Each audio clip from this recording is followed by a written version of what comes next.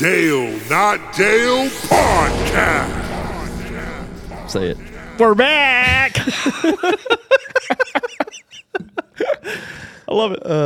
What's up, man? Oh, man. Just another day, another dollar. Dude, I don't even know what that means. I don't either, but I like it. Yeah. Feels good. You can't do much with $1 these days. I hope I made more than $1 today, though. Dude, you know how much money I waste at gas stations? Way more than $1. Yeah. Do you waste gas putting gas in your truck, or waste money putting gas in your truck? Is that what you're saying? Or No, I'm talking about go inside, I'll buy gummy wristwatch. Gummy Coke bottles. Oh, gummy Coke bottles. That's my craving. I crave. Yeah. And I'll eat a whole bag, and it's probably 400 something calories of just nothing. Oh, it's beautiful though. And it's so good. What about? Do you like sour cherry balls? Yeah. Oh, I love those. So we're gonna ask our guests today, how do we kick these cravings? We need to. So today we have a fun one. We have Thomas DeLauer, the fitness guru, keto guru. This dude's sharp, man. I don't know if anybody's been. I've been following for years. Well, I've been following for a couple of years now.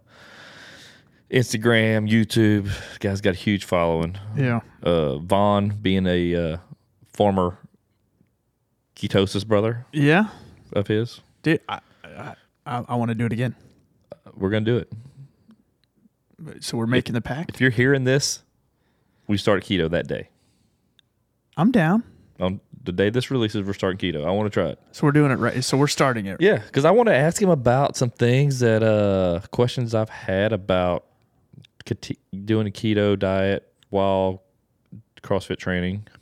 If it can help with joints and aches and things like that. I'm just curious to see, because this guy's super versed. Yeah. And we're going to have him he said maybe we got an hour with him. So we got to really make this count. Yeah. But I think we got some questions that we can ask that this would be good that we're face to face with him talking versus sending a message or whatever. Right. So I know you got your own questions, or maybe not so much questions, but things that you've done in the past. And experiences and how to do it better, maybe, or what you've learned. I'm more so, looking at his content. He explains things well, I think. Dude, he's sharp, man. He's shredded. And if you want to get real technical with them, he'll get technical. Yeah. If you want to get real dumb with them, he'll dumb it down for you. He'd have to do it to me. What? Be technical? Dumb it down. No. I would just be lost, dude. I mean, his videos are great. So that's one good thing he does. I guess if anything does, he's passionate about what he does. Yeah. And he's well versed, but he also does break it down to where someone like me that isn't super scientific can understand it. Don't play the dumb card with me. I'm not dumb. I know. But I'm just saying, but he can really break it down for me to understand it where it makes sense. Okay, well, I don't lose interest. I'm saying he keeps the people engaged. Yeah. So he's not boring.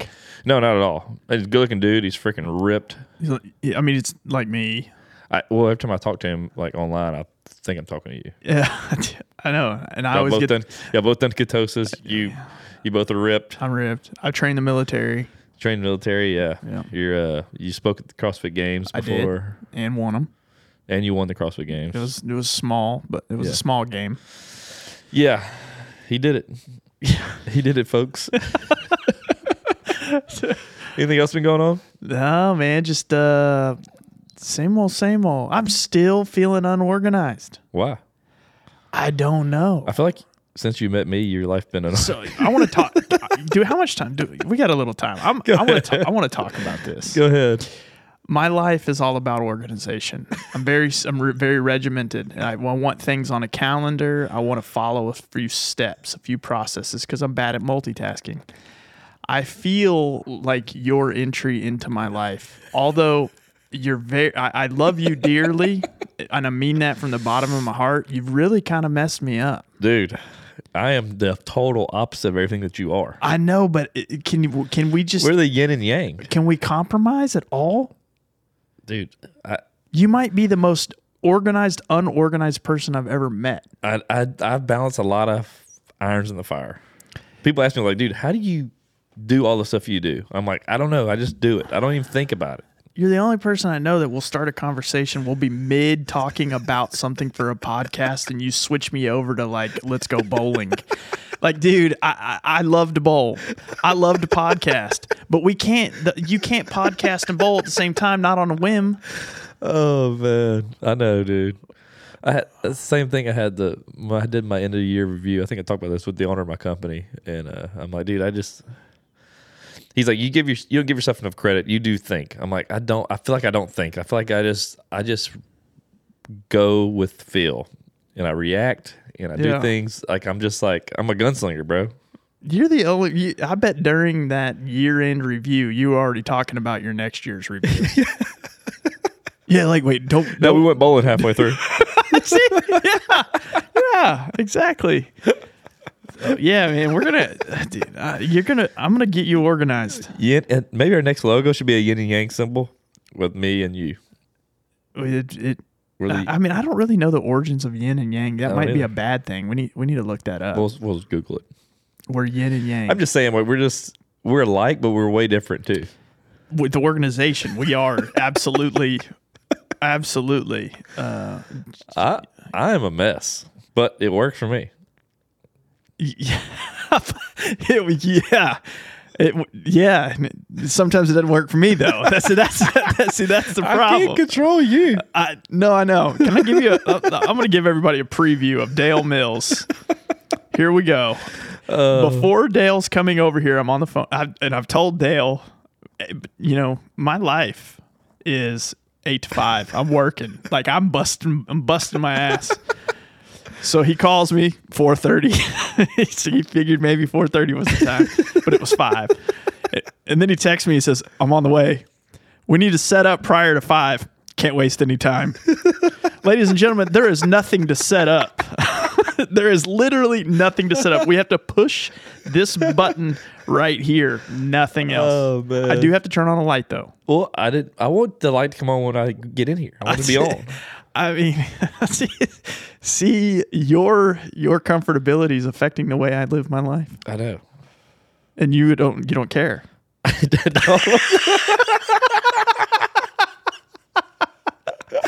love that. Maybe we should have a therapist on our show.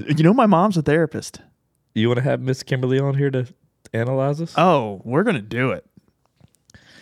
I'm down. You can't pick on her. No, you like to pick on your mom. She's going to be a professional, just happens to be your mother. Okay, we'll do it. And she needs to break us down. That would be awesome. And I want to hear the harsh truth about me. But can we gear it just towards you? Because quite frankly, there's nothing. Yeah, you're perfect. I'm pretty perfect. My baby boy. But maybe she sees me as her other son. She may not be harsh on me. Yeah. But I want some tough love, Mom. Yeah. Give it to me. My mom still says, "I want to go see your little friends." Oh, really? Yeah. Let me see your little friends. Vaughn and his little friends. And I'm like, "Mom, they're like 40. Yeah. Oh, I know, but you're always going to be little. It's like, okay, Mom, I don't say, I want to go see you and your old ass friends. Yeah, you should start. I'm going to. So yeah, ever since I've been in your life, it's been great. Yeah, there's a lot of great things about it. The good thing is most of it is great. Okay, good. Organization, that is not on par. 1 out of 5 stars. That is not on par with how anybody in their life should be. I mean, you're probably I could do this all day. You're probably the only guy I know that would schedule a vacation to Florida, get to Mississippi, and decide, you know what? I've always wanted to go to Nevada, and just turn around. Hey, I wouldn't put it past me. I wouldn't either. So anyway, yeah, Thomas DeLauer's coming on. This episode's definitely about diet and making right choices. It has zero to do with organization. That's going to be something else. Yeah, this guy's got he's well put together. Yes, he is. I'm not. But just don't talk a lot. I'm not. I mean, I'm just going to try to zone in on what he's saying because he's so smart and yeah, I'm not worthy. You start talking, he'll start eating cake. I know. Exactly. It's a relapse. This guy's an idiot. Poor Thomas. He don't know what he's getting himself into. No, like I said, it'll be good, man. I'm excited. One, because you know about ketosis. I don't know. I only know what I hear, what I've read. I'm definitely intrigued in doing it. So I think us doing it together. Yeah. We can hold each other accountable. Our ketosis buddy. Yeah. Accountability buddy. Accountability partner. Yep. So we'll start this today. This comes out. We're starting it. So if you're hearing this on Tuesday, February 8th. All right. Yep. February 8th, yeah. We will be starting keto. Wait, Tuesday's February 7th. No, today's the... Oh, yeah, February 7th. I'm sorry. I'll edit that. It's my son's birthday. 8th or 7th? 7th. We should go to Phoenix and celebrate. That's a whole nother story. And I agree.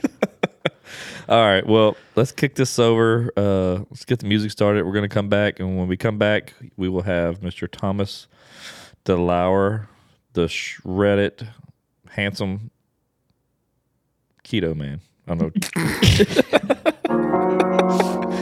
Let's do it. All right. Uncle Dale and Vaughn with stories to unfold. So sit back, relax, and behold. We discussing life and all its ups and downs. Tune in from your side of town. Talking pop cultures, movies, and TV shows. Giving the thoughts and much more. This shit is style, clothes, and gadgets galore. Keeping you entertained, you'll be begging for more. Cause we gon' laugh and hey, maybe even crying. But one thing's for sure, you'll be smiling. All right. Thomas, you there? I am here. All right. Hey, I'm Dale, who me and you've been talking. This is Vaughn. Just says she can't tell the difference of us. I'm Dale's mentor. He's my Nice. He's my stunt double. Yes. So yeah, man, we got Mr. Thomas DeLauer. Is that how you say it? DeLauer? Yes, you got it. All right, we got Mr. Thomas DeLauer on. Man, I've been following you for a while, dude, and we linked up on Instagram and been talking. And man, I watched a lot of your content. I've been sending some of your stuff to Vaughn to check out. And he's actually done keto before, so I did a lot. I've done keto a lot. Nice. He may not do it. He may not be doing it the right way. No, I did it the right way. I was pretty good for it for about 6 months. There we go. So, Did it work? Did it work for you? Oh my gosh, unreal how much it worked. It's incredible.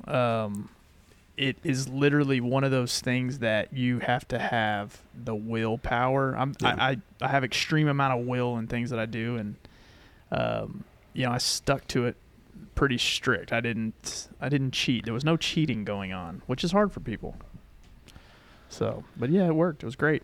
Good, man. Yeah, that's kind of what's, keto, it's sometimes people kind of put it in this bucket of magic, but at the end of the day, it still takes that prefrontal cortex it still takes that willpower at the end of the day. Nothing is magic. It's just when you do stick to it, it's pretty damn awesome. Yeah. Yeah, so I guess for our followers, some may not know who you are. I mean, you got a big following yourself. So I guess you introduce yourself, man. Tell a little bit about you and what you do and why you're you. Yeah, I'm really just some dude on the internet, but so you've probably seen me floating around. I mean, my main medium is YouTube. I've got about 3.5 million subscribers on YouTube in the metabolic kind of optimization world. I sort of fell into that. It's like nobody ever, well, maybe now it's different, but back when I started 6-7 years ago, definitely didn't intend on being a content creator. That was not my goal at all. I'm a pretty introverted guy, but essentially, my channel is biochem, pretty like trying to biochem distilled down to the masses so that people can understand it. My background and how I ended up there. I have no PhD behind my name. I'm not a doctor. I don't play one on the internet or TV. I don't pretend to be one, but I'm really good at articulating complex subject matter, probably just because of my background in healthcare. I worked in healthcare for quite a while, and my main role, basically being in biotech and biomed sales, was selling to physicians and learning how to explain complex things to physicians and how it makes sense for them within their practice. Really got me good at articulating this stuff. And then when I went through my own transformation, because I was about 110 pounds heavier than I am now, that kind of got me I'm flash forwarding, condensing a story. But essentially, went through a transformation, got in very good shape, landed a couple of magazine covers just because I just kind of pushed it and willed it into existence until they put me on the cover, basically threatened them. And then, no, once that happened, I got a little bit of mainstream exposure. At the same time, I had written a little ebook on my transformation, right? Just a silly little stupid thing. And so basically I took this little sabbatical from my company that I was with. We had an exit. I took a little bit of a buyout and said, okay, now I've got enough time to really figure out what I want to do over the next couple of years, take a little sabbatical, take a little break. And that's when I wrote this silly PDF. Like, it was really just like, my wife's like, people probably want to hear your story. It's like, no one wants to, like, who cares? Who gives a shit? So anyway, so I wrote it, and it was back in the days of Facebook when you could actually post something and people would see it. I don't know if anyone ever remembers those days, but so it started like selling like crazy. And I'm like, this is really weird. And it was sort of my intermittent fasting and keto and stuff that I had done to lose 100 pounds. And it just started taking off. And then I'm like, wow, like I'm resonating with people. And I did some videos to kind of sling and hawk this silly ebook. Next thing I know, I'm actually like making a decent living selling my ebook. And I put some of my videos on YouTube just for the heck of it that were basically talking about my transformation. And dude, it just caught fire. And then I realized that I had something that other people didn't, and I became very confident in that. And that was just the ability to distill information, but more so get people excited about it and get passionate about it. And I think that's, anyone can read not anyone can read a research paper, but, people can read a study, get a basic idea of it and try to articulate it. But I think what I do really well is just get people excited about it, understanding how their body's working, why their body is doing something. And I always say with education comes adherence. So I try to just have some fun with it and make it so that it's not like sophomore biology class. So it's, you get all these like cartoony things on YouTube trying to teach kids about biology. And it's like, didn't want it to be like that. I'm like, how do I talk to an adult without boring them? Also not making them feel like crap about themselves because they're probably in a pretty terrible place. And how do I lift them up by giving them just the superficial education they need or as dense as it needs to be? The rest is history. And now I'm just doing that all day long. So one quick thing about your videos, like, man, the way you articulate the words and how you break it down, dude, it's like you're so well versed in it. And then one, you've done it, your transformation. So you're very believable, but then the way you talk about it, like, I wouldn't doubt anything you say, honestly, because it sounds, it's very articulated well. Well, I appreciate that, man. I try. I do the best that I can. I have a good understanding of everything and been doing this for long enough now that, I have a good repository of information in this gray matter. And my wife says it's mostly useless information, but occasionally it ends up coming out in a way that helps people. So yeah, no, and I think I thoroughly enjoy what I do. That's the thing. So you can do something and fake it until you make it and then you burn out. But I think the reason that I've been able to keep the momentum up for as many years as I have been is because I don't get bored. Like, I really do enjoy this, and there's always new stuff to talk about. And it is fun. It's a lot of fun. I was watching some shows today or some of your content today, and just to articulate on that piece, I like the way you do take a complex matter and like using your words, distill it down. Because I think a lot of people, there's a lot of influencers, workout moguls that use scientific term and definition and process to something on when people don't understand what that is in layman's terms. It's literally, diet for dummies or whatever it is. It's really dumbed down is probably not the word to use, but it's dumbed down enough for people to understand and articulate to themselves as well on, lifestyle and changes and working out. And I can appreciate that for sure. Yeah, it's definitely, my channel's had sort of many evolutions and iterations, if you want to call it that. And it's like when I first started, things were very, very basic and simple. And then it got a level of complexity in there. And then I kind of went through a phase where I was just talking about things I was interested in. So started getting super nuancy, and I started noticing, okay, as soon as if I start getting too granular and too biochemical with people, I lose them, and and I can see all these metrics and watch the watch times and see like, okay, if I'm going dense, it's just not clicking. So I try to balance, I still try to do 1 or 2 videos a week that allow me to sort of get my scientific rocks off, if you will, and really just go deep. And people just, they know that. I almost need to put a warning label on those, that's just like, this one's going to go deep. But I really do like explaining it, and going complex and then bringing it back, because it's about educating people. And I think a lot of people online right now, it's like this competition for everybody. Like it's competition for who's smartest. Yeah. And it's going to lead to a lot of people just being discouraged. And I've really tried to stay with my true north of being like, you know what? My goal is not to be the smartest person in the room. My goal is to be the person that inspires the people to make the change and then gives them the tools that they can use to pragmatically actually change their lives, versus just be like, hey, look at this guy. He sounds smart. Like, I don't know. There's a reason why only scientific people go to scientific lectures, right? It's not like regular Bob Smith isn't going to go watch, Dr. such and such talk about exosomes and what have you. It's just not going to be appealing. Yeah. So you lost 110 pounds. How long did that take you to do? I lost it pretty quick, man. I lost it like a year and a half or so. Wow. Yeah. Were you always a heavy guy prior to that? I mean, you were. No, and that's why I try to full disclaimer with people. It was like, no, the result of me being overweight, man, it was I was a super skinny kid, skinny. I was a long distance runner. I was a track athlete. I was just like super skinny. I was the bullied, picked on kid. And by the time I was junior, senior in high school, I started, okay, I'm going to try to bulk up. I actually started lifting when I was like 13 just to supplement my running. Like I was a very introverted, very nerdy person that marched to the beat of a different drum. And candidly, I didn't have many friends. And all I really did have was running in the gym. And so like I understood that.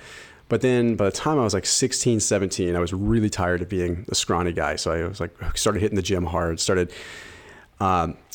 graduate high school, kind of flash forward a little bit, get into a commission-only job. I'm an executive recruiter in the healthcare industry at that time, a physician recruiter before I got into my other role. So I started young in the healthcare industry, super high-stress job, and started having a decent amount of financial success in that. I was winning pretty well for my age, and I started just not hitting the gym anymore. I mean, it was so what had started out as like, hey, I'm going to try to build muscle and like eat a bunch of calories, turned into eating a bunch of calories, not going to the gym and sitting on my ass and being super stressed out. At one point, I was drinking like 14 or 15 Monster energy drinks a day, like no joke, no exaggeration. I took myself from being a pretty healthy high schooler to being like on the fast track, like not just an accelerated metabolic dysfunction, but like the fast track to killing myself. Like I was eating such unbelievable crap. It was ridiculous. So I gained weight very, very fast, and my health just went to absolute garbage. And I talk about this story a lot. Every Tuesday and Thursday, I would have meetings across town. And when I would go across town, I would feel like it was a safe place for me to go through the drive-through and not get seen, right? Like I didn't realize that like people knew I was fat, right? Yeah. But for some reason in my head, I thought that I would still be fine if I went to the other side of town. And if no one saw me, then it didn't really happen. It's kind of like if you snack and it's not a part of a meal, it doesn't actually count, The calories don't count. Yeah, exactly. So I'm sitting there and I'm getting my Jack in the Box tacos, which I always got those like, oh, they're phenomenal. Delightful, like translucent. Yes. Where the grease is so heavy that you can dip see. Dip them in buttermilk? You got to dip them in buttermilk. No, I just, yeah. You've never lived. Yeah. Well, great. I'm gonna relapse now. Thanks. Just do it once. Yeah. So, but I actually thought about doing a video of that, just being like, what would so they can capture the expression on my face when I bite into one of those things again. Like people could see, this is when he went back. Yes. Oh, please do that. Downward spiral. You'll come back. Just one taco is not going to kill anyone. Yeah. They were good, man. And the funny thing is, slight side note, like when I was running cross country in high school and I was just clocking a lot of miles, I ran my first marathon when I was 11. So I did a lot of running early on.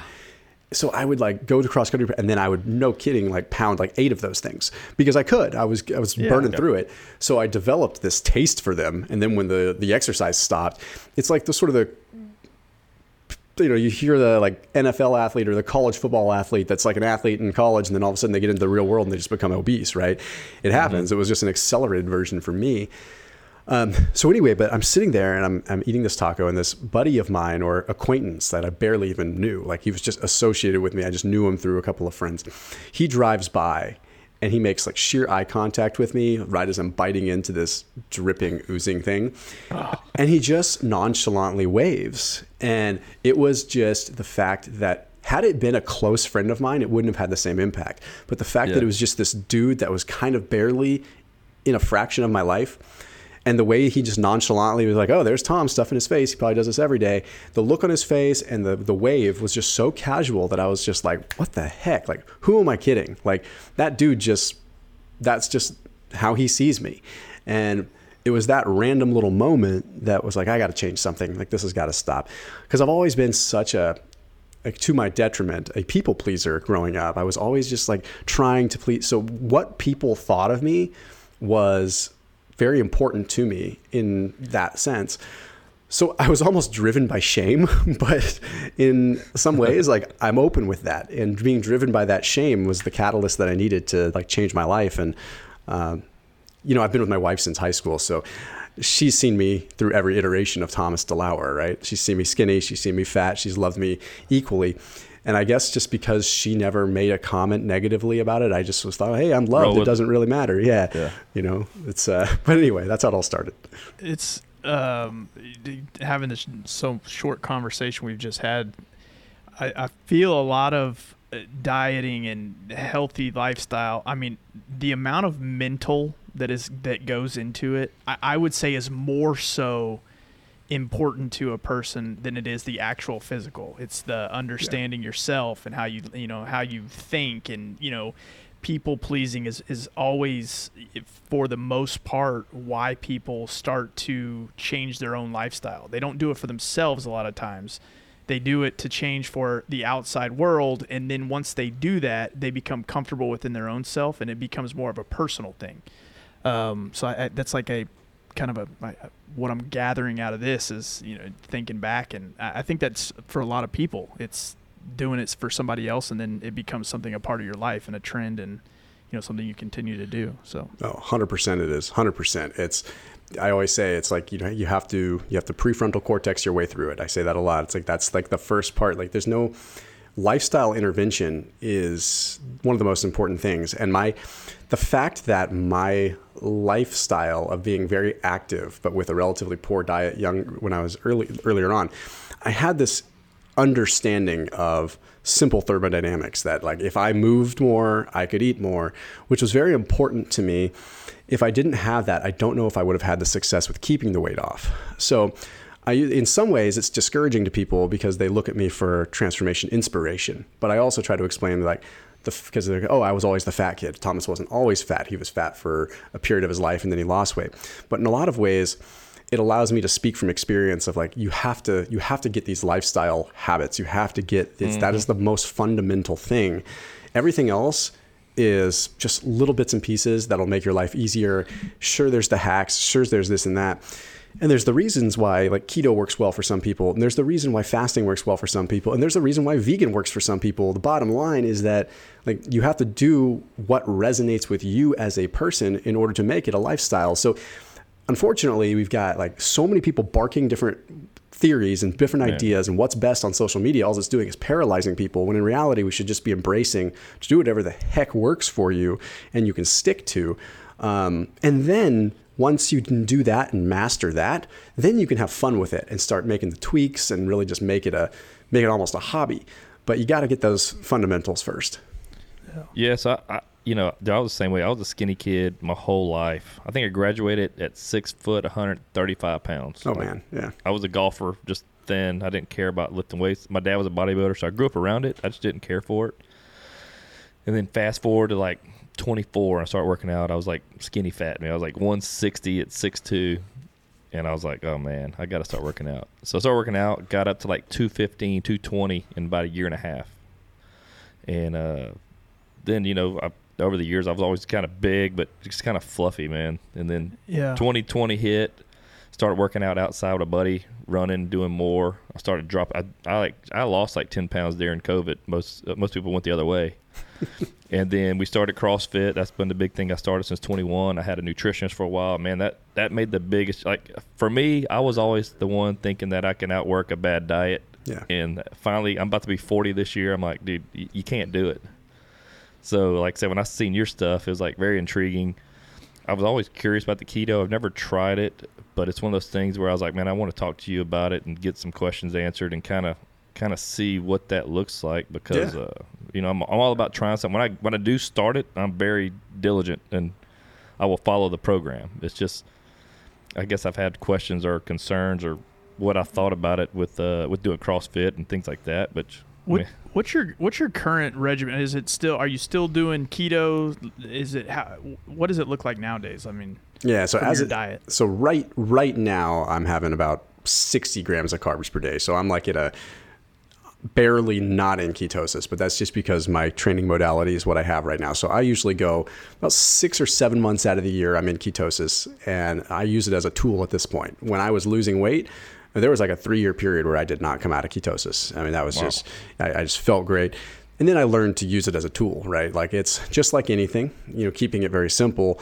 You want to kind of keep your body guessing, and there's lots of different ways to go throughout it. And I know that sounds very colloquial and very like almost oversaid, the whole keep your body guessing thing. We know it with exercise stimulus, that you always want to kind of have a shock, do something different.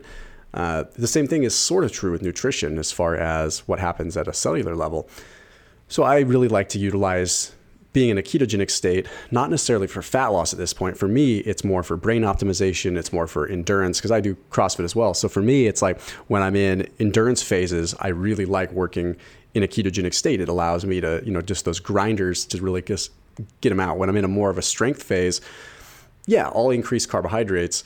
But even for me, high carbohydrates is like maybe max 150. And that's like max. Like usually for me, a high carbohydrate day is going to be like 100 to 125. So still lowish carbohydrate either way. Yeah. But I've also learned proper timing. Like, so even when I'm in ketosis, I can stack 50 grams of carbohydrates post-workout and not get kicked out of ketosis and replenish glycogen. But additionally, you know, jumping ahead to a question that you probably had, like as far as workout performance is concerned, when you are in a ketogenic state, you still manufacture carbohydrates within your body. So you restore muscle glycogen pretty much just as well, if not even better, when you're in a ketogenic state, because your body is creating glucose through gluconeogenesis through the liver. So you're manufacturing, creating your own glucose from other substrates. You turn components of fat into glucose, and you turn extra components of protein, amino acid, peptides into glucose. So the problem that people face is they never really give it a chance, and they end up sitting in this gray area. So the body has a very, very clear and defined like on-off switch with fat metabolism versus glucose metabolism. And it takes a little while for that fat metabolism to get revving up and get your body sort of developing the machinery to utilize those fats. So what happens is people start keto and their body hasn't adapted yet, and they lose all this strength because they haven't adapted yet. And they think, oh my gosh, this isn't going to fly. I can't do this. I need carbs. And that is the case for that short period of time, but it takes a few weeks for that fat adaptation to occur. You know, and the other thing that happens is people end up in this, I call it the gray area, where they have just enough carbohydrates to not be in ketosis, but not quite enough carbohydrates to have optimal performance. So it's like you really have to pick a camp. You know, and like I'm a unique situation at this point in time because I understand the timing, and it all depends on what you're doing, right? But the point is you need to give it a little bit of time, and you have to go aggressive enough to actually allow yourself the opportunity to create glucose. Because if you're giving yourself enough carbohydrates, then your body has no impetus to actually create them. Therefore, you just end up in that depleted state all the time. So the keto flu is always a thing that people describe.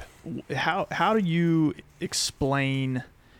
So, and I'll use myself as an example. So the keto flu for me was, I was one that I was high carbs, and then I'm like, okay, I'm going on keto, and here comes Tuesday, boom, I'm on keto.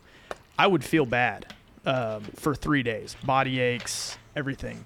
But getting through that is when I started to feel the benefits of it. You know, brain fog gone, more energy, sleep better. I mean, everything basically that happens.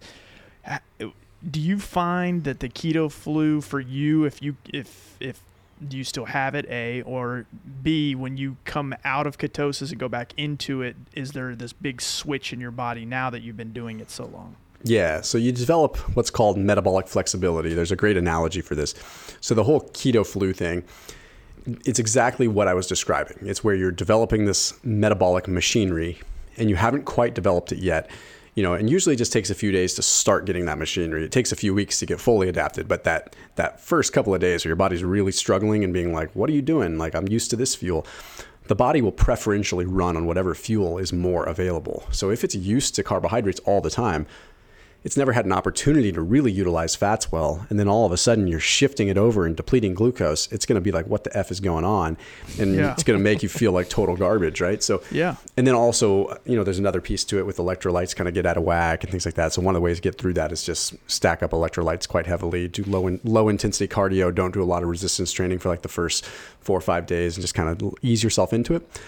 But this whole metabolic flexibility thing, if you envision a railroad track, and that railroad track comes to a Y, and one track goes to the left, one goes to the right, and there's that lever that they pull, whoever it is that jumps off the train, conductor, engineer, whatever, comes up, pulls the lever. So let's say the train is going to the left, running down the glucose track, okay? The right is the fat track, and it has to go one or the other. It's used to going down the left track all the time, always going down the glucose track. But then you get to a situation where, well, we need to go down the fat track. So conductor hops off and he tries to move that lever, but the lever's super rusty because it's never been moved. So he's got to work really, really hard to move that lever. It's really hard to get the train to go down the fat route. Okay. Well, the more that you move that lever back and forth, the more you free it up. It's like you put WD-40 on it. It's like once you move that lever once, it's going to move better. It's not frozen anymore. So once you've developed that quote unquote metabolic flexibility, you have the ability to shift that lever a lot easier. And that lever doesn't just happen through your diet. That lever happens through your exercise too. Like when you're doing CrossFit, and I spoke at the CrossFit Games last year just about this specifically because CrossFitters by nature are very like carb. Mm-hmm. Although, I don't know if we're allowed to say his name anymore, but Greg Glassman he was big on, he was big on, the zone diet, which was moderate amounts of carbs, but even still he was, I know him personally, and he's a very, very much a low carb advocate. And a lot of CrossFit was kind of built with that in mind. And so I came there and I spoke, and it was actually very well received on explaining this, being like, look at like you could have your cake and eat it too, almost no pun intended, right? It's like you could, But the point is like when you are doing CrossFit, you're combining anaerobic, like generally, you have to have good. I would say it's obviously skewed more towards anaerobic just with the kinds of intensity that's there. But, now that we're seeing more biking and swimming and stuff like that in the games, it's a whole different breed of cat. Like you're seeing actual endurance moves. And with that, you need to be able to be good at both fat utilization, because when you're doing aerobic work, your body's optimized for fats. When you're doing high intensity lifting and high intensity cardio, you're optimized for carbohydrates.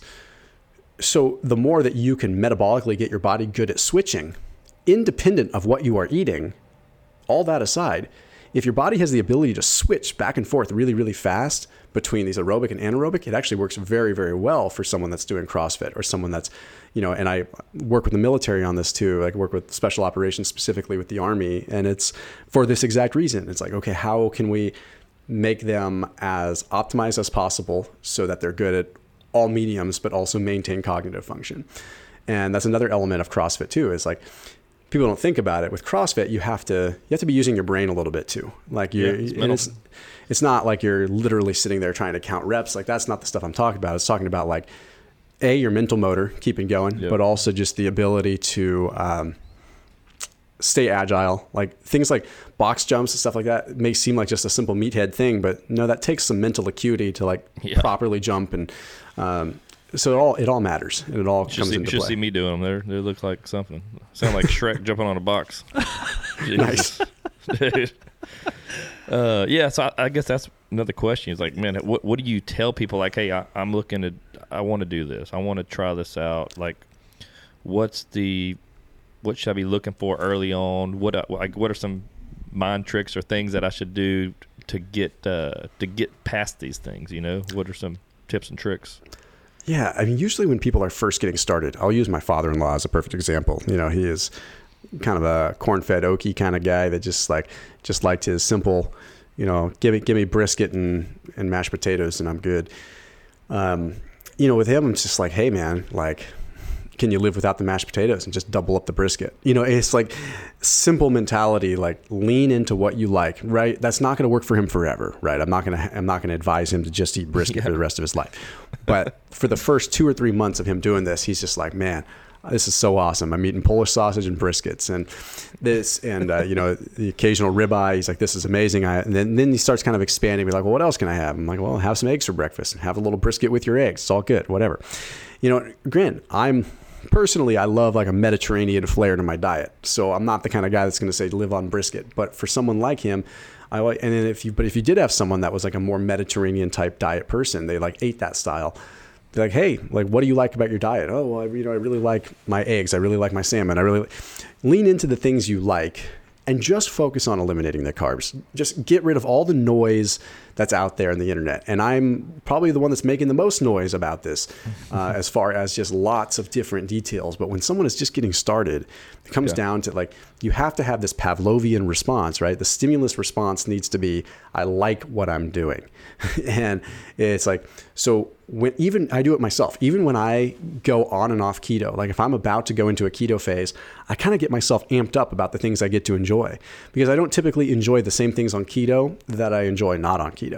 Because when I'm not on keto, I'm eating a lot more fruit. I'm eating a lot more lean meats. I'm eating a lot more veggies, the occasional grain, usually some legumes. Like, it's pretty clean and it's probably not the most fun. But when I go keto, I'm like, oh man, I can't wait to have some cheese. I can't wait to have, that ribeye. I can't wait to have those fattier cuts. Get myself excited about that, because it's like a whole different world. By contrast, it's a different set of foods for a different palate. And so just get excited about that and think, okay, the only thing I'm worried about here is eliminating the carbs. And once I get into that ketogenic state, when your body's actually producing ketones and you feel good and you feel energized, then you can start getting more granular with the little changes and the nuancy things you want to add into your diet. Okay. Yeah, I was just curious how that how easy that, like, when I had that nutritionist in 21, for me, like the first week, I'm just like, logging my stuff for her to see.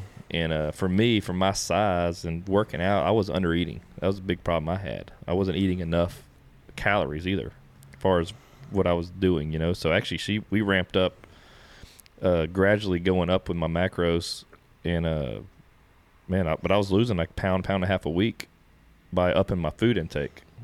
And actually, I was eating quite a bit of carbs, and I didn't feel like, I didn't worry about it, but I felt like I was eating too much carbs for a while, to where once we get to like I was almost like 3,000 calories a day, and I got to a number above 2,800 a day. I didn't feel good. So I don't know what that would look like as far as keto, as far as calorie goes. What kind of macro, or not? I guess it's not a macro deal, because it's just protein and fats, right? And that is a question that I would have too. And it's not even more so a question. It's just kind of like an idea. A lot of people that go on keto, you're told only, don't eat carbs. Well, then they go and eat 6,000 calories of meat, and they're sedentary, which is you can out calorie your carbs ultimately. Yes. So I think that's kind of like, what steps would I take for that? How do I balance that out the right way with cutting out the carbs, going strictly that? Where do I know how much to eat, or just trust my body? I don't know. Yeah, it's a tough one, because I'm not a fan of tracking for the case of like sustainability. I think tracking works, don't get me wrong, but it's not like, I'm a disciplined person, and I'll track my food for the sake of data, and I last about 2 weeks before like I'm missing stuff, and it's like, and I'm a disciplined person that is very regimented, and even I'm just like, this, and it's my literal friggin' job, so it's like, the point is, and yes, it got old. Yeah, it gets really old, and like, and you're dead on with like the calorie thing, because at the end of the day, like the caloric density of fats very, very high, 9 calories per gram versus 4 calories per gram, you're going to volume for volume out-calorie a non-keto diet very quickly. Some people will argue that, carb insulin model, calories don't matter nearly as much, or that some people will even say calories don't matter at all, which I find extremely hard to believe. I think that calories definitely still matter. That's math, that's physics, it matters. Do ketones, the presence of ketones, influence how we use calories differently? Absolutely, but that does not mean that calories don't matter. It means it influences how we use them. We're what's called an open thermodynamic system, which means that it's not absolute. It changes. There's the Randall cycle. There's all these different things that come into play, without a doubt. It would be irresponsible to not give thoughtful acknowledgement to that. But I also see a lot of people that do keto that end up feeling amazing, but they're just not losing the weight. And then you look at what they're eating. I'm like, hey man, I know you love eggs, but you're having 6 eggs with 4 ounces of cheese in them and 4 slices of bacon and a sauce. You realize your breakfast is 2,100 calories, right? And that's the dangerous slippery slope with keto and people will lose weight really quick, sometimes independent of a severe deficit, because they'll lose water. But also when you first drop insulin levels, there is sort of a very initial drop in fat loss that occurs, seemingly independent of calories. But it's, and I think that does happen, but that quickly is recouped. So what I typically recommend for people, it's, again, lifestyle first. Get used to getting off the carbs, even if that means you're not losing weight. If you're gaining weight, adjust something, but get used to getting off the carbs. Okay. Even if that means your maintenance weight stays the same, don't worry about it for a little bit. Get yourself adapted to keto so the cravings start to go away. Cause that's a huge advantage of keto is the cravings are generally killed. So even if you don't lose weight on the front end, you will eventually, cause you'll be able to control things better. But the next step is, okay, the highest amount of calories that a lot of people take in outside of maybe just snacking on nuts and things like that add up, is the fatty cuts of meat. That is actually what hurts people. So I know, I use my father-in-law with the brisket example, but he needed that. He needed that to get him going. The next iteration, and this is a literal example with him, is hey man, if you take a 6-ounce ribeye and another 6-ounce ribeye and you weigh them out, one 6-ounce ribeye might have 50 grams of fat and one 6-ounce ribeye might have 30. You would, unless you really know, you're looking at the marbling and you're that's a fattier cut. That's a huge delta between the two. And you're looking at the same size cut of meat, and one has 20 more grams of fat, 20 times 9, do the math. You're talking a couple hundred extra calories there. And you thought you ate the same thing you ate yesterday, eating the same cut. So it gets very dangerous very quick when you're doing that multiple times per day. And all of a sudden you did that 4 times today. You had 4 6-ounce ribeyes that were 200 calories more than the one you had yesterday. And now you're in a surplus of 1,000 calories or 800 calories. Someone that doesn't know what they're looking at, which this is no way, shape or form is mean to be rude towards anyone, is probably 99% of people. That's going to be a problem. So I usually say, hey, the quickest thing that you can do is probably just opt for leaner cuts of meat. Not because saturated fat is the enemy, not because of this and that, but because it's going to be easier for you to control. So you're going to go have a burger, go get some 93% lean beef. You're going to go have some chicken, have chicken thigh without the skin, or have a chicken breast. Just opt for leaner cuts that still taste good, but you're going to control your calories a lot more. And then you can kind of be okay, I can fluctuate the fat intake with avocados. I can fluctuate the fats with olive oil. I can fluctuate. And next thing you know, you're actually, if you do it right, eventually you're eating sort of this clean keto, which is what I really preach because I'm not a big fan of doing dirty keto. I'm next thing you know, you're kind of having this keto with a Mediterranean flair. The first book I wrote was The New Mediterranean Diet, which was literally Mediterranean principles, but keto, without the grains, because it actually lends itself quite well to that with high omega-3s, good quality fish, good quality meats, good quality cheeses, aged cheeses, the shit that actually tastes good. Quite frankly, people think Mediterranean is oh, it's going to be pasta with some lean shellfish. No, when you actually look at what they eat, it's charcuterie. It's awesome prosciutto. It's nice, fairly fatty cuts of meat sometimes, but leaner fish. And they've got good veggies that people like things glazed Brussels sprouts. Good stuff, right? It's actually good food, and you can do that all on keto. I'm not saying, and that's again, but it's hard to get someone to jump right into that. They have to have this evolution because they're not going to jump right into that because it's a lot of work. But But that's kind of the next step. It's like, hey, watch the fatty cuts of meat. Try to lean that back a little bit more. One of the big things on keto that I learned when I first did it was you think meats, you think no carbs, and you're told your whole life that vegetables are great. Well, that's true. Vegetables are great. Carrots, extremely high in carbs. There's fruit. Some people, they like fruit, right? So that's high in carbs. I think one of the things that was, successful for me is finding what is good for keto and what is not, and deciphering the difference and looking back on it. Had I known that before I started, I think that the weight loss and I think that would have gone much better than it did. And, I guess kind of understanding and getting knowledge before you do it is probably a big part of, the keto diet as well. And not to drink vodka tonics, instead drink vodka soda. So how do you combat that where people like, oh man, I'm gonna eat a bunch of fruit and vegetables as well? That's good because it's not bread. That's what they're thinking carbs are. Yeah, I mean, well, that's again, it definitely nailed it with the education piece, right? Because fruit is not necessarily a terrible thing on keto if you're opting for things like berries. I mean, like strawberries. Right. Like a cup of them is like 9 grams of carbs or something. And out of that, like 4 of it's fibers. So it's like, holy crap. Like I can actually do a decent amount of strawberries and not have a problem. I'm always a big fan of testing ketones too, but that's a big ask for people that are just the 99% of people that just want to do it for lifestyle. But testing ketones and learning, oh, well, I can have a little bit of fruit and it doesn't kick me out of ketosis.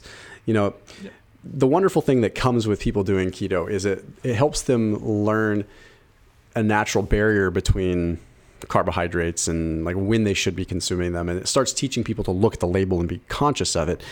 But in the vegetable piece, I usually just say, if it's lean and greasy, if it's leafy and I like that. If it's leafy and green, then it's probably fine. Like you're not going to find some high sugar leafy green. If it's green, more than likely it's good. Asparagus, broccoli, Brussels sprouts, bok choy, Swiss chard, spinach that's wilted, things like that.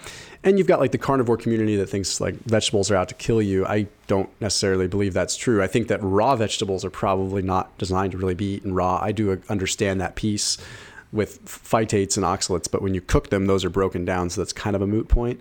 So like the veggies that I consume on keto are generally cooked. I would say artichoke, asparagus, broccoli. Those are like the 3 that I probably just eat a ton of. The rest, maybe I'll wilt some spinach into my eggs and stuff like that. And then you're getting phytonutrients, you're getting some of the nutrients you need out of it. And then if you have some berries, you have some raspberries, some strawberries, some blueberries, try to control it to less than a cup a day. You're getting a decent amount of antioxidants and polyphenols there that are doing a lot of positive things within your body. But like one of my favorite desserts on keto was just having like some blueberries and some strawberries with some heavy whipping cream that I would whip up with stevia to make it like sweet, So it's like make whipped cream with stevia or monk fruit, put that on some berries, and you just never feel like you're missing anything. It's like you're getting, wow, this actually feels nourishing and it feels good. And it feels like I'm getting something my mouth wants to. Hey, does the keto diet help with inflammation in your body? Because, that's one thing I noticed, like, dude, I get my knees flare up. Especially from doing CrossFit, man, I feel like a lot of it is from what I eat. Yeah, that's a big one for sure. I am of the firm belief that diet plays a critical role in the inflammatory response within our body. I'd say unanimously across a lot of the larger studies that I see, like reducing carbohydrate intake seemed to reduce, C-reactive protein, interleukin-6, like all these markers of inflammation. The mechanism is a little bit confusing because you used to think that the presence of ketones themselves, like when you deplete carbs, your body creates ketones. These ketones have multiple effects on our cells. They're not just fuel. They're signaling devices. They impact our brain. They actually trigger our DNA to do different things. Like they're very interesting molecules. And when that happens, they are also reducing or inactivating something called nuclear factor kappa B and also what's called the NLRP3 inflammasome, which is fancy terminology for basically the inflammatory response at a DNA genetic level. And it attenuates that. However, it's important to note, and I know this isn't like a scientific podcast, but I still try to like add nuance. We've seen a little bit of a regression to the mean with some of that research, where maybe it's not the ketones that are having this anti-inflammatory effect, although early in the research, it was very clear. Now, as we're seeing more research, we're seeing it might just be less oxidative stress, since burning high amounts of glucose is a high oxidative stressor. So is it the presence of the ketones, or is it the absence of so much sugar and glucose? That remains to be seen. But the bottom line is that I speak for myself. I've got a ruptured disc in L4, L5, L5S1. When I'm not on keto, that bitch hurts. When I am in keto, that bitch does not. So that's all I can say. Dude, there's so much stuff. I've been following you. I watch your videos. I watch your content. I like watching it. And, then I watch Saladino. I watch all kind of guys.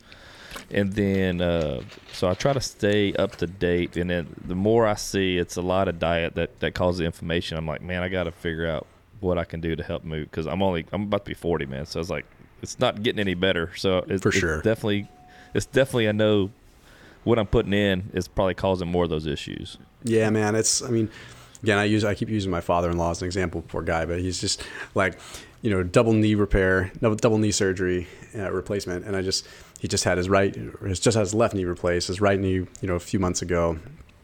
And he lost a bunch of weight doing keto, and then he had his surgery and kind of put some weight back on because he kind of came off keto and was sedentary during the recovery.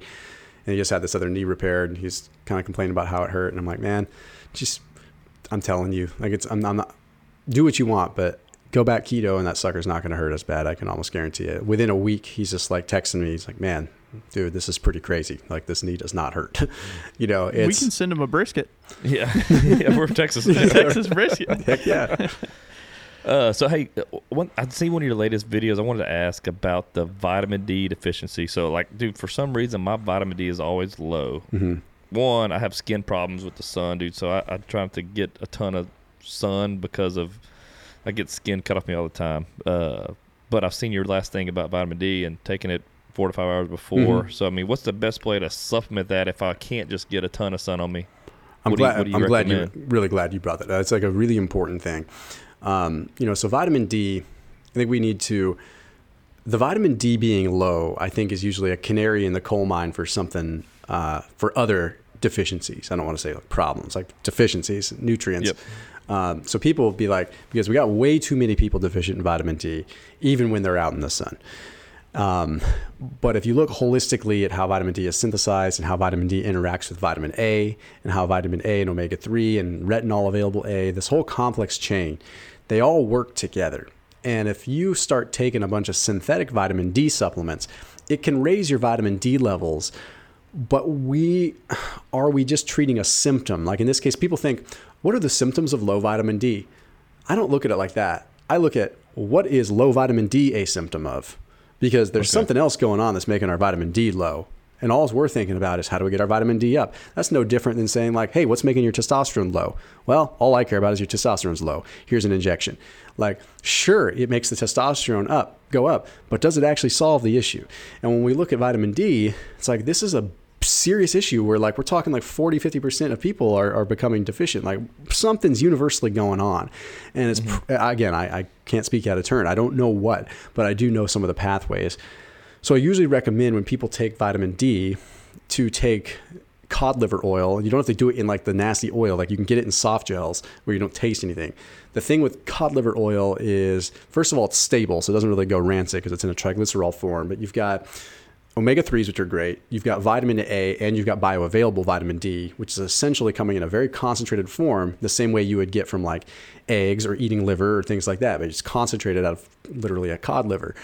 So it's such a good way to get vitamin D up without depleting vitamin A, because if you take in synthetic vitamin D, there's research to show that it can deplete retinol A and actually hurt your eyesight and things like that later on.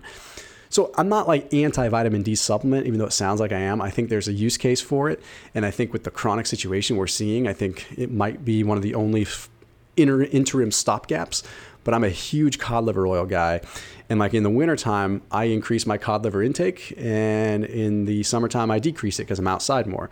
And I try to modulate my vitamin D intake. And I would recommend you do the same, even though you're not out in the sun a lot. Like if you're out in the sun, because you don't go out in the sun a whole lot, you're probably more sensitive to it. So your impact is going to be more. So go out in the sun. Don't take cod liver oil that day. But if you are not in the sun, take cod liver oil that day. But it doesn't mean that you can't take vitamin D synthetically as well, like a 2000 IU. I would just support it with some cod liver oil so you get the supporting nutrition as well. Well, that's what I seen. I seen you talking about the cod liver oil in there. I was curious what that was like. Because I've taken vitamin D supplements because the doctors told me, hey, man, you're vitamin D low. But, yeah, I'm looking like, what is that? What's that cause? Yeah. How is that? It's not that I don't get in the sun. I play golf and get in the sun, but, I'm trying to put sunscreen on. I know you're still getting sun, but it's just I don't know if that's any correlation there. I just kind of was curious. I seen that video just the other day. I was kind of curious. Well, that's one of your recent videos I seen. I just wanted to know what your thoughts were. If there's anything else besides that, or I'm gonna try this cod liver oil just to kind of see how it looks on my next blood panel. I think you'll feel a lot better. Don't always just look at a blood panel. Look at like how you feel is most important. Are you symptomatic? So you take someone that's got super low testosterone, but they get it up just fine. Their wife's perfectly happy. Everyone's happy. They're happy in the gym. They're just like, oh, but my testosterone's low. Well, no, you're going to create some psychosis out of that. Like, just because your testosterone's low and you're not, if you're not symptomatic, it's not a problem. Like your body is finding balance. If there hasn't been exogenous hormone intervention that's effed you up, it's not a problem. But another thing, to consider is there's a very strong correlation between vitamin D being low and insulin resistance. So in fact, eerily almost the same as like people that are deficient in vitamin D are also like large cohorts insulin resistant. I'm like, like if it looks like a duck and walks like a duck, maybe our issue is a metabolic issue with people being insulin resistant and not being able to synthesize vitamin D properly, although it just hasn't been investigated a lot. All we have is strong correlation right now. But it's enough to say, hey, like maybe changing the diet to kind of reduce insulin resistance a little bit, it's only going to help you, and you might see as a positive byproduct your vitamin D go up. Okay. So basically, Dale's diabetic. Pre-diabetic. It's the caption of this podcast. Yeah, that's the title. That's the clickbait. That was good. Oh, good, man. That's awesome. That is always a struggle of balancing that clickbait. It's like in such a competitive, saturated world online. It's like for me with scientific content, I'm like, man, sometimes I have to go kind of clickbaity. I never like lie, but it's like you got to get the click. And then I always like kind of joke, be like, come for the clickbait, stay for the nuanced discussion. Yeah. But it's tough out there. You're like, why is blueberries the devil? Yeah. I knew you had one about something about blueberries recently on there. Well, the blueberry one's good. Good blueberries are good, but yeah. No, man, like I said, I know we wanted to get you on here. I know we don't have a ton of time left with you, but we got a few minutes left to wrap up. But any other questions you have with him? No, I mean, I think you've done a very good job. One of the things I was saying in the beginning I want to reference back to is how you're able to take a complex matter and dumb it down. The train track, switching back and forth on train tracks, that's the epitome of what I was talking about.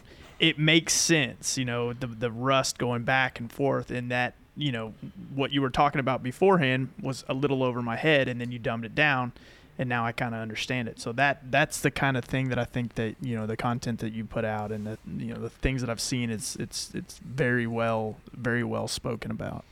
Yeah. So how long of I mean, man, you got a big following on YouTube, which is awesome to see. How long was it? I mean, I guess you kind of came out and started being viral at the beginning, right, with your stuff? Yeah, the first million took a while. I mean, I shouldn't say took a while. I mean, it grew fast. I mean, the first million I think was like, 3 or 4 years. But then the second million, I grew in a year. I went from 1 to 2 million in a year, and then 2 to 3 took close to 2 years, and then after 3, this is like kind of standard. Like after 3, it gets kind of hard because in the health niche, like you either go super narrow and like get a devout following in one specific category. And I didn't want to just talk to keto and fasting all the time because there's so much more to it than that and so much more to what I do than that. So I had to now I got to kind of go broad because we got to get broader. So it's like I really start to understand some of the dilemmas that the entertainment industry faces too. It's like, and producers really have their work cut out for them of trying to appeal to masses while not like losing integrity of their message. which is what I've been trying to do. It's like, how do I talk to a wide audience while still remaining true north to what I'm talking about? And I think I've done a good job with that, but we had to go through like a 6-month period where we almost considered it almost rebranding, because we're going to be pissing some people off because we're going to be talking about carbs here and there. And like, I've built a following of people that were like, carbs will kill you, but I have helped them think otherwise and open their eyes and get out of an echo chamber. And kind of, I seen your teaser about when you're coming up with carbs. Yeah. I mean, you made a kind of big deal leading up to it. Totally. Like you were dropping a big truth bomb on people. Yeah. And then I was like, so I was intrigued. I was like, man, what the hell is he going to talk about? And then boom, you start, I guess, talking about your introduction to carbs, which I'm sure that would get some people that are devout keto guys. They're like, oh, this is bullshit. Yeah, for sure. Liver King just did some rebranding. Yeah. I was thinking maybe I should just do that. Maybe it was just like rebrand entirely. Maybe I should just be like, I've been. I've actually been eating carbs the whole time and taking steroids. Yeah. So yeah, I know. I guess the hardest part for me is like snacking, man. Like for me, I'm like, dude, like you're talking about, like I know when I'm counting stuff, and I was eating things, I was tracking that, but man, it just got very tough to where you kind of cut it out, but like. The snacking is probably the hardest for anybody changing, right? When you think that's the 100%. Yeah, snacking is, it's kind of like people always say, like, what's the one thing that you would say as a takeaway? I'm like, if you can just allocate your snacking into a defined period, like you define your meals, it would change your life, because like we feel like snacking is a free for all. Like once the meal is done, we can snack however much we want between the next meal. Treat yourself like a 4-year-old or a 3-year-old where you have a designated snack time. My kids, in an effort to keep them from constantly asking for a snack, which, all too well with your role and what you do, like, it's just like it's like they have 4 friggin' stomachs. What the hell's going on? Like you just had breakfast and now you want, like, literally just put your bowl in the sink. I'm full. Hey, can I have ice cream? Yeah. Well, my kids have just learned the whole, like, that they can say their tummy hurts and that, so, for the first little while, you're like, what's going on with you? And then you're like starting to so finally, I'm just like, if your tummy is hurting this much after you eat, every time we got to take you to the doctor. Something's up. Yeah. I'm okay. Yeah, you got to play those mind tricks. But because it was just like becoming this thing. But it's like for the kids, it's like, okay, if we don't have it's snack time, then it's a free for all. Can I have a snack? And then next thing I know, I'm managing like 2 kids' snacks and my own snacks. And I'm like, when did Emma have a snack? When did Tommy have a snack? No, Tommy, you just had this. No, you just had macadamia nuts. No, wait, did you know that was Emma? No, shit. Okay, let's just 10 o'clock. You both get a snack. Treat yourself like that. Because then it's this constant spiking of insulin, this constant grazing that's never letting you get into that fat burning mode. It's like the best bet is just be like, just have 3 square meals. Just have breakfast, lunch, and dinner and eliminate the snacking and have a large breakfast, medium-sized lunch, and a smaller dinner than you probably are having now. Go in that order, dinner or breakfast like a king, lunch like a prince, dinner like a pauper. That is a game changer for so many people. And then designated snack times, a morning snack time and an afternoon snack time, and leave it at that. You get your goldfish at 10, Vaughn. Yes, exactly. What do you struggle with, man? Like, what are your struggles with your daily, like, or something you try to fight with besides Jack in Box tacos? Yeah. Oh man, now I might swing by and get one on the way home. But okay, so this is gonna sound almost sound elitist in a way, but it's not. I promise you, it's not. It's like the situation that's what's hard for me now is being in the position that I'm in is this existential thing of like, if I change my body, if I look a different way, if I get leaner, or like, where's my motivation? Like, I'm already very lean.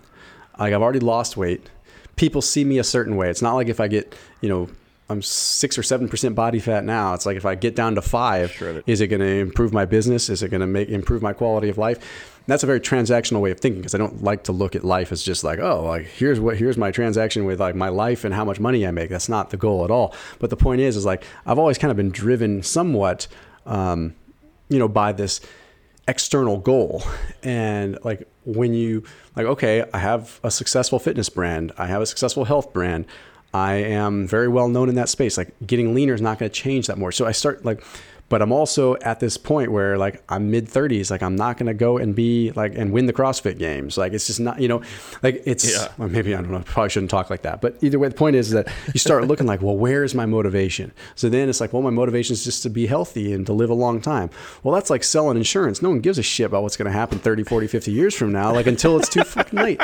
So I'm like, what?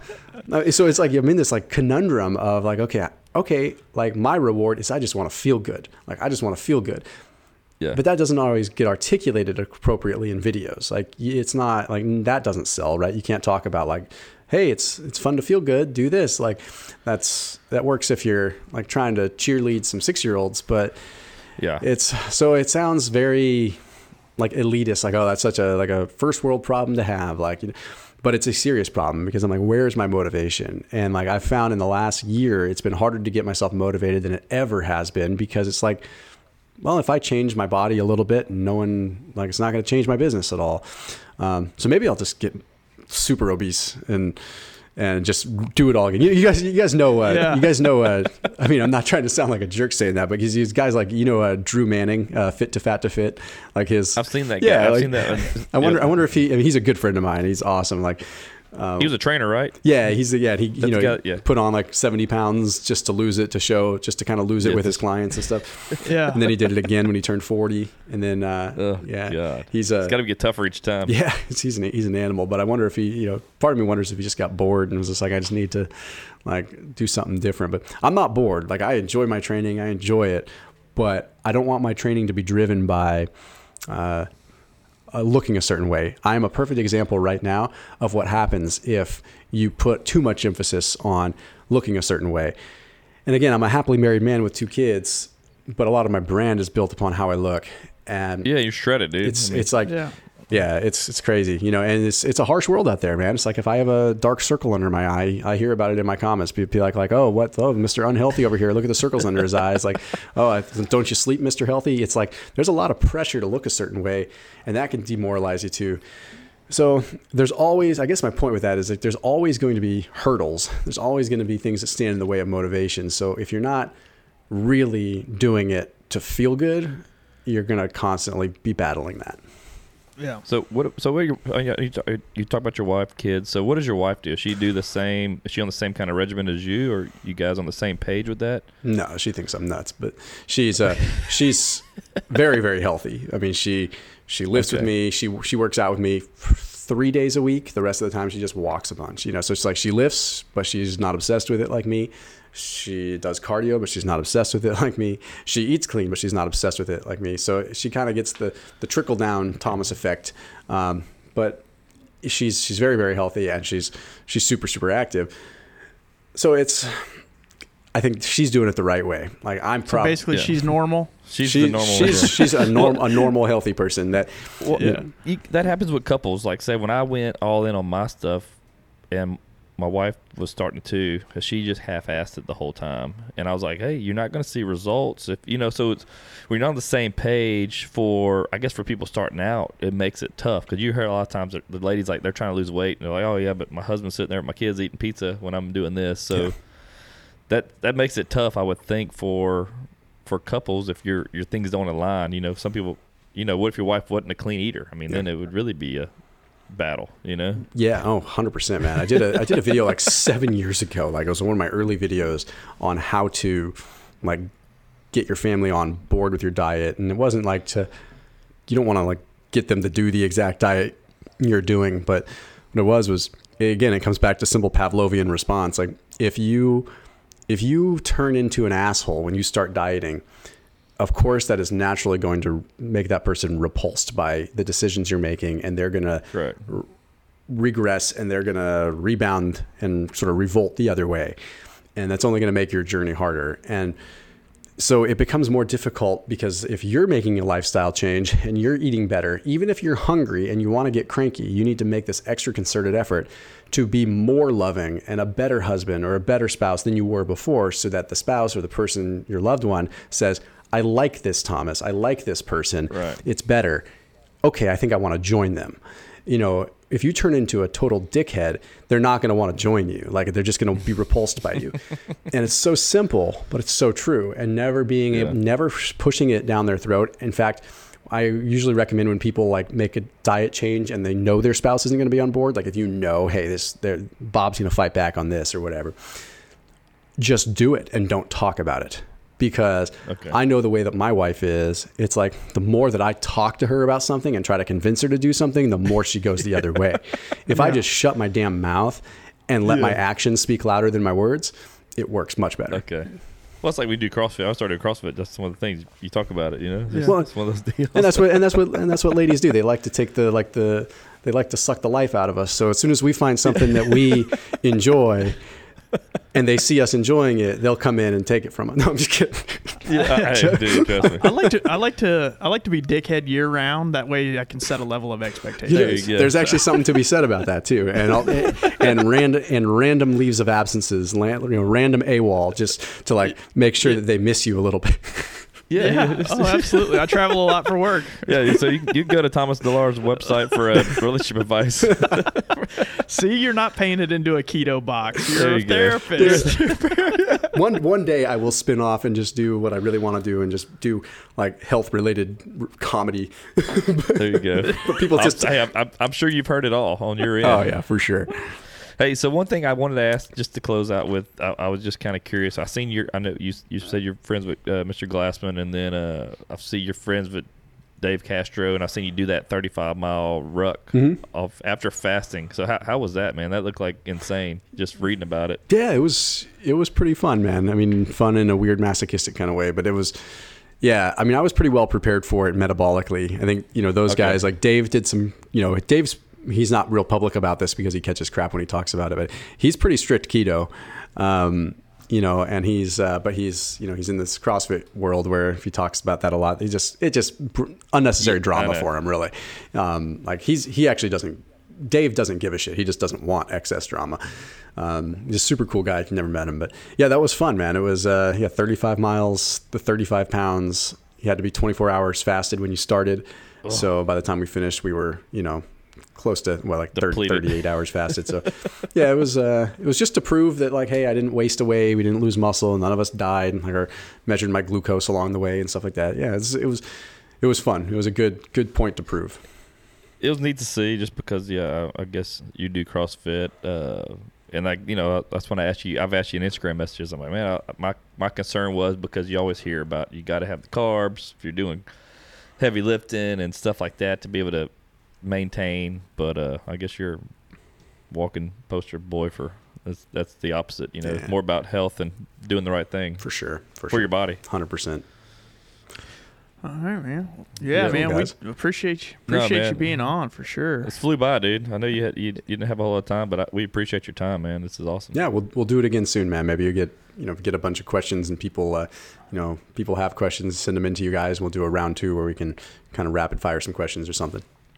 Yeah, no, awesome. Hey, man. Anything like we're just trying to bring people on that have knowledge about things that people want to hear about, and like I said, there's some following I'm sure we have from our background of following that don't know about you, that they can hear about this and want to dig in more, and they can go find you at where are your socials and your YouTube? Yeah, I mean Thomas DeLauer on YouTube, Thomas DeLauer on Instagram. Okay. I don't really do anything on TikTok, but I'm there, and that's about it. Yeah. Okay, well, good. Yeah. Well, when we share this, we'll share all these with your socials as well, and hopefully get some new people that are curious about it. They can find your information and really, you're a good spot to go, I feel, for this topic. Appreciate it, man. But, Thomas. All right, you guys. All right, man. I appreciate it. All right. Yep. Thank you, man. See you guys. Talk to you soon. Bye. Later.